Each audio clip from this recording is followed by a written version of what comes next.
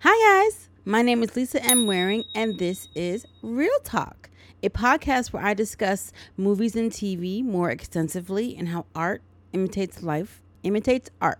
I'm switching things up today with a psychological horror thriller, Netflix movie called Run Rabbit Run, which is about a single mother who is getting more and more concerned about her daughter and her daughter's claims about her past. Spoilers ahead. Let's get into it. The movie was filmed in Australia, Down Under. Okay, I'm such an American. No. The movie was filmed in South Australia and near Melbourne, Victoria, which I found interesting. And the landscapes in this movie are beautiful, but eerie. Perfect setting, I think. It starts with the eerie, ominous music. You know it has to. You know it has to. We see a woman lying on like a patch of land in the middle of like a large body of water.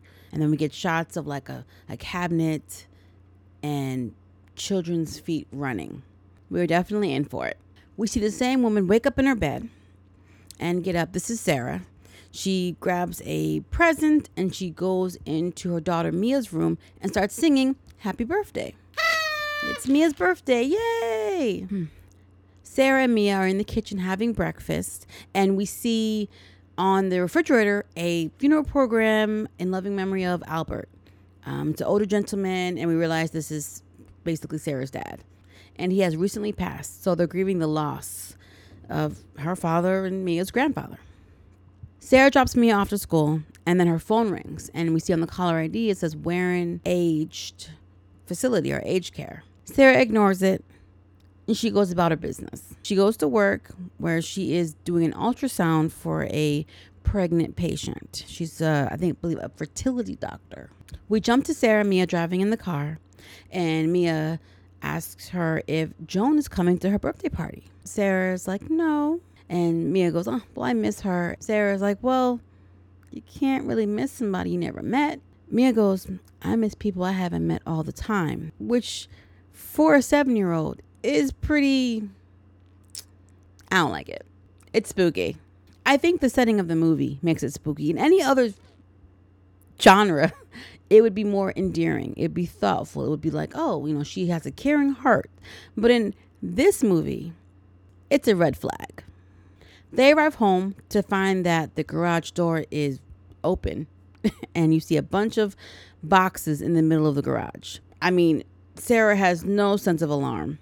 I'm concerned. How did this did she leave it open? And if you left it open, who else got in? I digress. Sarah gets out, goes inside, closes the garage door, grabs the mail. Meanwhile, Mia finds a white rabbit at their doorstep and instantly wants to keep it. Sarah lets her, although she is not happy about it, and I can't blame her. I mean, all I'm thinking about is great. Another thing to take care of. Pets are cool, but I think when you have a child and a pet, you basically have two children. Who's taking care of that animal? Not the kid. So I understand Sarah's hesitation. And Mia's like, no, I'm going to keep it. I'm going to name it Rabbit. Okay, she's going to name the bunny Rabbit. Gotta love kids. Mia's dad, Pete, arrives. He has a little toddler with him. And we find out that this is his girlfriend's son.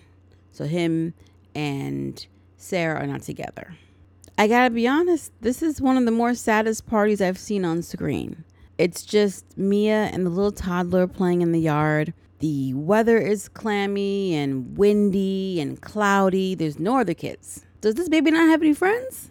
Pete asks Sarah how she been, how are things going. He notices the boxes in the garage. Is she okay? Considering that she just lost her father. And, Sarah brushes it off. She's like, I'm good. I'm fine. You don't need to worry about me. And it doesn't really specify what divulged with their relationship, how the divorce happened. But they do seem to have a good co-parent situation. Would be great if more people could adopt this. There doesn't really seem to be a lot of animosity or, between the two of them. So that's good. I applaud that deeply. So Pete and Sarah, they're sitting around the table waiting for Pete's girlfriend, Denise, to get there so they can cut the cake. And while they wait, Pete tells Sarah that him and Denise are trying for a baby. And Sarah's response, I thought we agreed Mia was going to be an only child. Excuse me? What? Control much? And Pete says, I never agreed to that. Thank you, Pete. How do I say this? You cannot control somebody's desire to procreate, even if you guys agreed when you were together what it would be. Denise shows up. The three of them hear Mia screaming. They run to the room and find that the little boy, Denise's son, he's taken, I guess, some kind of like hard wooden toy and hit Mia with it. Sarah reacts initially like you would react. Grabs Mia to protect her. She's looking at him. Now, she kind of did call him a little shit. I don't think that's the way to go. She tells him not to hit. And he takes the toy and hits her. And she goes, no, don't hit. And very forcefully. Now, mind you, she doesn't put her hands on the little boy or anything other than maybe cursing at him. And Pete and Denise look at her like, Sarah. What? What you mean, Sarah? Get your kid or I'm going to get your kid. I'm kind of with Sarah on this. I wouldn't cuss at a little 3-year-old. They're a toddler. But you were standing around. You literally watched him hit me and you don't say anything. He is of the age of learning. And it would be better for him to come from his mother to say, stop. I'm just saying. I keep referring to Denise as Pete's girlfriend, but she could be his wife. They could be married. I wasn't paying attention to their hands to see if there were rings. So if I'm wrong, my bad. Later that night, after the party's over, I don't even know if you'd call that a party. That was more of a gathering. I mean, it was just the 5 of them. Now they're gone. Mia's in bed. Sarah grabs some cigarettes, goes in the backyard. She starts smoking, and we see her pull out a birthday card that was addressed to Mia. In it, it says, love, Grandma Joan. So this Joan that Mia has mentioned before, this is Sarah's mother. And Sarah lights the card on fire and turns it to ash. Okay. Sensing some tension in this relationship. After that, Sarah turns and she sees a little white rabbit just hopping around in the backyard. And she picks it up and tries to put it over to the other side to get rid of it. Again, who's going to clean up after this animal? But the rabbit jerks, bites her. Bad bite. Vicious bite on her finger and runs back into the yard. She turns around and she sees Mia standing outside her bedroom on the 2nd level, looking down, watching her do this. Movie also has a lot of jump cuts, so just stay with me. Sarah wakes up the next morning to see Mia standing over her with a creepy homemade pink bunny rabbit mask over her face. No. Sarah takes Mia to school and she's still wearing the creepy bunny mask. She says, I love you, bunny, and she tries to give her a hug and Mia just walks away. Maybe she's kind of still mad that you tried to get rid of the rabbit. Sarah's phone starts ringing. She looks at it, ignores it, and keeps walking. Based on her previous interaction with her phone and who was calling, pretty sure it was the Warren Aged Care Facility. Next thing we know, Sarah is sitting in her office listening to a voicemail. And it's from this facility. And they're talking about the care of her mother, Joan, and how they need to meet with her in person about what's going on. While Sarah is listening to this, she removes the bandage that she had put over the rabbit bite. She squeezes it a little bit and you see this little pus in there. I did not need to see that. Put the bandage back on, Sarah. Thank you. Does the rabbit have rabies or something? Can rabbits get rabies? Either way, see a doctor, ma'am. See a doctor. Sarah is late picking up Mia, and she's basically the last kid there. They tell her, oh, she's outside. She goes outside, can't find her. She's looking around, and then she sees her inside of a little play, like a pipe, and she's wearing the mask inside the pipe, hyperventilating. And then we jump cut to later, and Sarah and Mia are back at home.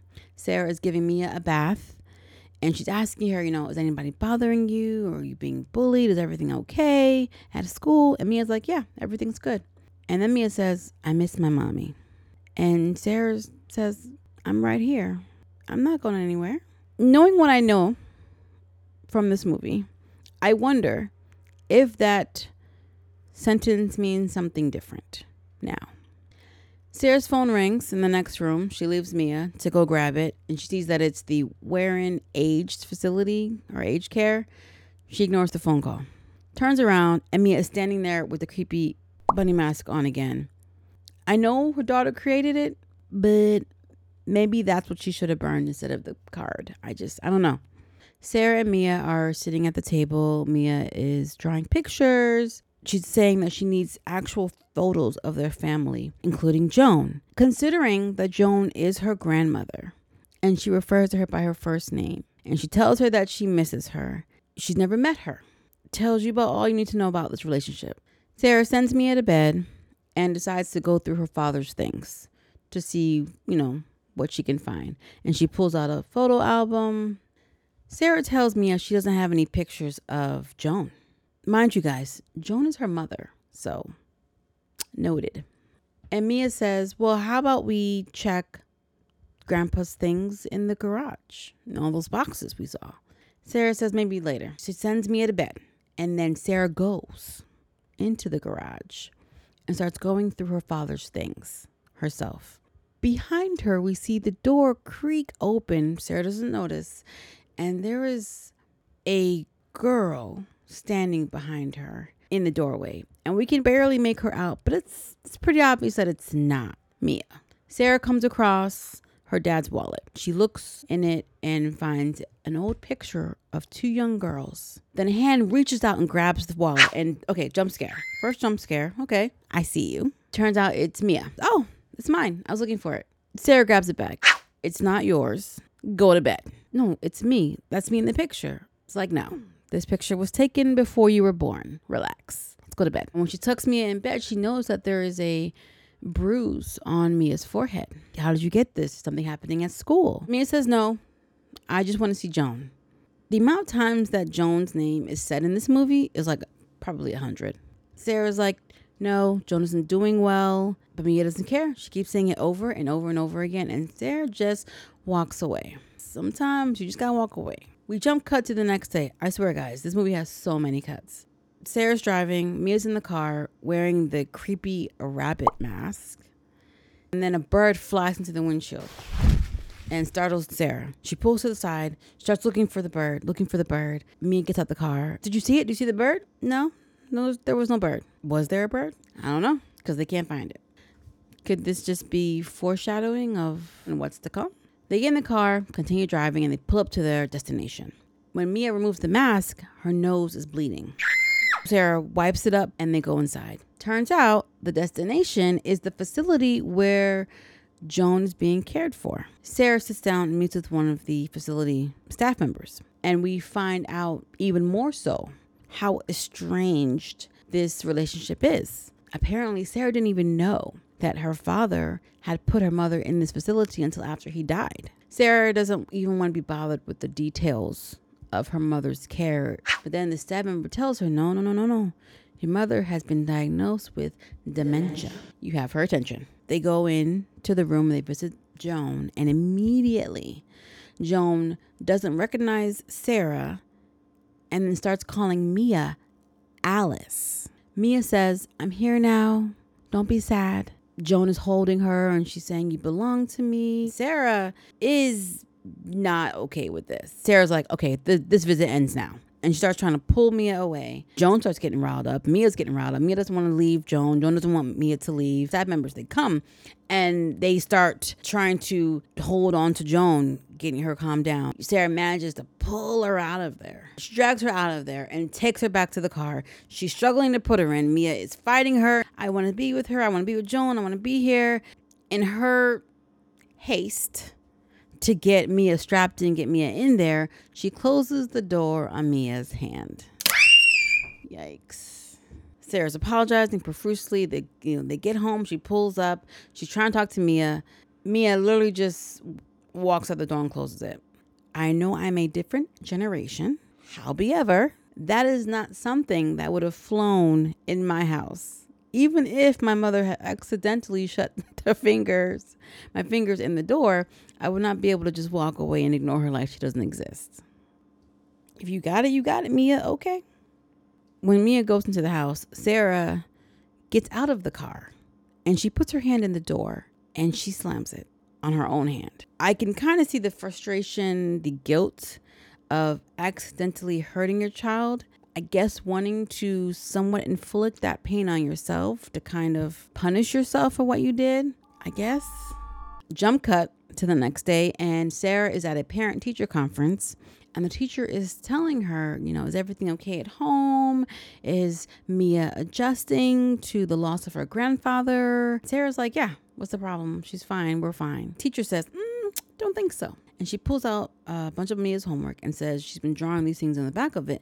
She turns it over, and it's a bunch of pictures drawn in crayon of like a black box, a girl inside the box with like a little rabbit. It's a little creepy. And the teacher recommends that maybe Mia sees some professional help.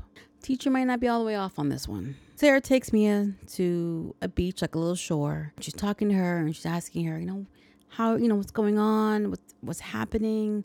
Talk to me, Mia. Mia says, I don't feel like myself. And she tells Sarah to call her Alice. And then she just walks away. Okay. The name Alice visibly disturbs Sarah. And for good reason. And we find out why later. We'll get there, guys. It's nighttime. Sarah's reading a bedtime story to Mia. And as she turns the page, she sees a black box drawn in crayon on the pages, similar to the one on Mia's homework. Sarah tells her, this is a library book. You don't draw on this. Mia says, well, I didn't draw on this. Mia goes, I want to see Joan. I want to go back to Joan. Sarah sends her to bed. She's not about this foolishness. Turns off the light. And then we hear in the dark, you're not my mommy. I want to go home. It is both creepy and disrespectful. I don't like it. I think the teacher was onto something. Sarah goes into the kitchen and she looks at all of Mia's drawings on the refrigerator and she takes them down. All of them have drawings of the black box. All of them. Might want to make that phone call, Sarah. Just saying. Instead, she calls Pete, Mia's dad, but he's out. And Denise answers the phone. Says, you can talk to me. I understand how things have been difficult in your past with your sister. Sarah's like, yeah, it's difficult. And hangs up the phone, basically. I'm paraphrasing. Sarah goes into the garage. She goes through her father's things, and she actually climbs into one of the boxes. She just says, you're a good girl. You're a good girl. Like she's convincing herself. Then she hears thumping and footsteps because, again, we are in a psychological horror thriller, just to remind you. She gets up, she looks around at the sound, sees nothing, but behind her we see that haunting silhouette of a girl in the shadows who's not Mia. Sarah turns around, shadow's gone. The next day, we see the little bunny rabbit just hopping around in that hallway. Who's taking care of this rabbit? Because I haven't seen Mia lift one finger to tend to this rabbit. Sarah's on the phone, getting on Pete, ragging on him for talking about her past, her business to Denise. Pete's like, well, Denise is a social worker. She deals with trauma and families. She knows how to handle this. Sarah is not having it, doesn't care. Don't talk about my business. Sarah takes Mia and the bunny for a drive. And they end up at Sarah's old house where she grew up. They walk in and there are pictures all along the walls. And it's the same two girls from the picture we saw in the father's wallet. We're starting to put two to two together, guys. Alice is or was Sarah's sister. Mia is running all through the house, wanting to look at everything, and she ends up in her room. Sarah chases after her and finds her in the same room, and it's like a little girl's room. Mia points to a picture and says, that's me in the picture. Sarah kind of goes ballistic. Like, no, it's not you. Let's get out of here. I don't want you in this room. Mia is like fighting with her to be in this room, and she's fighting with her to come out of this room. I know we're in a psychological horror thriller, but it still feels like there's a bit too much protesting going on between this mother-daughter situation right here. This child has way more agency than I thought a child of 7 would have. Sarah ends up literally dragging her out of that room on the floor, drags her out of there, telling her she doesn't want her in there. And Mia says, you're a terrible person. Mia might have a case here. So that night, they're still in the house. They're sitting at the table. Now, mind you, this house is lived in. Like, there's furniture, everything. So this is probably where Mia's grandfather, Sarah's father, was living before he died. So Sarah and Mia are sitting at the table, and Mia's drawing. Mia says, why did you leave this house? Sarah tells her, I don't want to talk about it. It makes me sad. Mia says, call me Alice. And Sarah's like, okay, we're going to have to like really end this and put a pin in it. And she tells Mia that she used to have a sister named Alice. When she was 7, she went missing. Mia was like, I'm 7. I'm Alice. I'm your sister. I came back. That's normal, right, guys? Not creepy at all. And then Mia runs into the bedroom. Sarah chases after her, pulls her off the covers, and finds that Mia is bleeding from her nose. Sarah cleans her up, puts her to bed, and goes into the kitchen at the table and starts cleaning up. She notices that her hands are dripping in blood out of nowhere. She looks again, and her hands are regular. We are starting to slide between what's real and what's not. The next day, Sarah and Mia go to visit Joan, her grandmother, again. But this time, Joan is lucid. She remembers Sarah, and she talks to her, and she talks to Mia, and she says, oh, I've been wanting to meet you, Mia. And Mia goes, no, I'm Alice. You called me Alice. I'm Alice. And starts freaking out.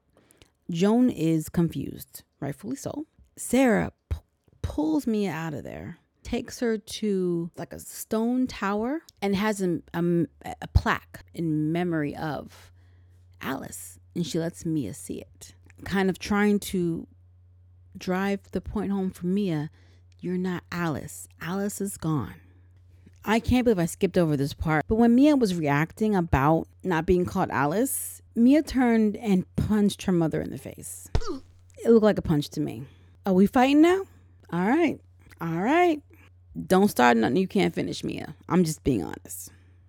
Sarah takes Mia back to the house, and they're on the porch, and Sarah's talking to Mia about what Alice was like when she was little, how she would find animals, take care of them. She played games, and Mia asked if she liked playing hide and seek. And Sarah's like, yeah. And then the lights flicker, and Mia's voice gets all aggressive, and she's like, I don't like playing hide and seek. You make me hide and hide and hide and hide. And she runs into the house. This child is always running away. This child gets the last word and runs away. Maybe I'm just petty, but you're not going to get the last word on me. I'm just not going to let that happen. Sarah follows Mia into the house where she goes, Mia's locked herself into the room and she's knocking on the door.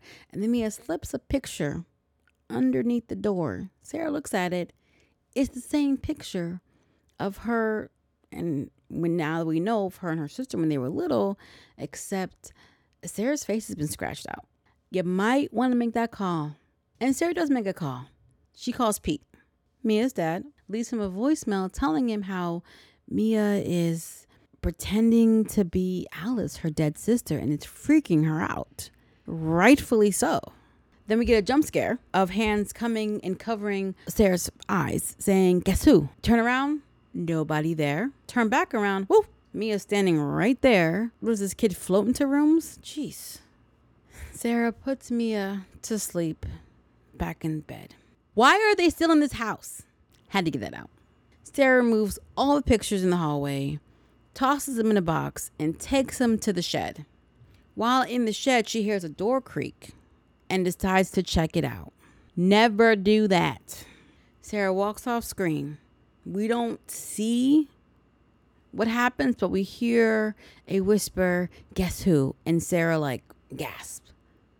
And then we cut to the next day. This movie and its jump cut. The next day, Sarah is fully dressed. She grabs her keys and she walks out the door. And we see that she's left Mia sleeping in bed. And in the far corner, we see a shadow silhouette of a girl who is not Mia. Sarah goes to visit Joan, tells her mother, we're going to sell the house. Dad wanted me to do it. We're going to sell the house. Joan's like, no, I'm going to come back. I'm returning to my house. That's your sister's house. She might come back. Sarah freaks out. Well, okay, Sarah doesn't really freak out, but she responds very passionately. Alice is not coming back. What do you think she's going to walk through the door? She's not coming back. And Joan reaches out with that senior citizen strength and grasps Sarah's arm, almost twisting it. And she says, I can't stand the sight of you. I never should have left her with you. Sarah wrangles out of her grasp and runs out of there. I think I'm beginning to see why this relationship is so strained. So Sarah gets back home and she notices that Mia's not in her bed. And the pictures that she removed last night from the shed have all been put back up and hung up. Spooky. So she's running around the property. Now, here's one thing about this property. It's like a house in a rural area. It's surrounded by bush. Their backyard ends at a cliff that leads into water. Scary possibilities when you don't know where your daughter is. And she's running and running around. Mia comes up standing behind her. And she tells her, "What are you doing? Don't ever do that again." And Mia's like, "I woke up when you were gone." Touche, Mia. Your mama should never have left your 7-year-old self asleep in bed. Not even a note. Nothing. Just gone. Sarah tells her, "Make sure you pack your things. We are definitely going to be leaving." Finally. Except they don't leave. Mia's sleeping in bed. Sarah's sleeping too. And then a dream sequence happens. And we see Sarah walking through the field in the backyard. She turns around and her father is standing there asking her, "Where's Alice?" Sarah wakes up to Mia screaming and thrashing in the next room. She goes and checks on her. And she notices that she's got like a big gash on her forehead and blood is dripping down. She's like, "What's happening? What's happening? What's going on? What happened?" Mia's like, kind of like, no, like kind of fighting her. Like, don't touch me. Sarah goes to get a pair of scissors because she needs to cut Mia's hair to see the gash better. That goes about as well as you think it went. She's trying to cut the hair. Mia's like struggling against her, and she ends up just cutting Mia on her arm a bunch of times and realized that the gash isn't what she thought it was. And the blood is not even dripping down Mia's face like it was. "Okay, Mom, are we seeing things that are not really there? Have we been seeing things that are not really there?" Inquiring minds want to know. Sarah wakes up the next day and hears the shed door slamming repeatedly, opening and closing. So she goes out and she investigates. Inside the shed, she sees a cabinet and whimpering coming from the cabinet. She goes to the cabinet, opens the door, and Alice jumps out at her and attacks her 7-year-old sister, and starts choking her, saying she left her in there. Sarah reaches for the nearest thing, which happens to be a rabbit trap, and hits Alice in the head to get her off of her. She turns around. Alice is gone, but standing in the doorway is Mia. Sarah gets up and starts running after Mia, except she's saying, Alice, I'm sorry, Alice." Mia runs all the way back into the house where we see the hallway of all the pictures, family pictures, all on the floor, broken, destroyed. Mia runs into the room, locks the door behind her, and Sarah chases after her, trying to get in the door. Then we slide back into a dream sequence where Sarah is chasing Alice into the field. It's going from adult Sarah to child Sarah chasing Alice. And then Alice stops at the edge of the cliff and turns around. And we see that she is bleeding from her nose, bleeding from a gash on her forehead. Similar injuries to what Sarah kept seeing happening with Mia. Connections are happening. Alice opened her mouth and starts screaming. Both young Sarah and adult Sarah pushes her sister off the cliff. We finally know what happened to Alice. Sarah basically killed her own sister.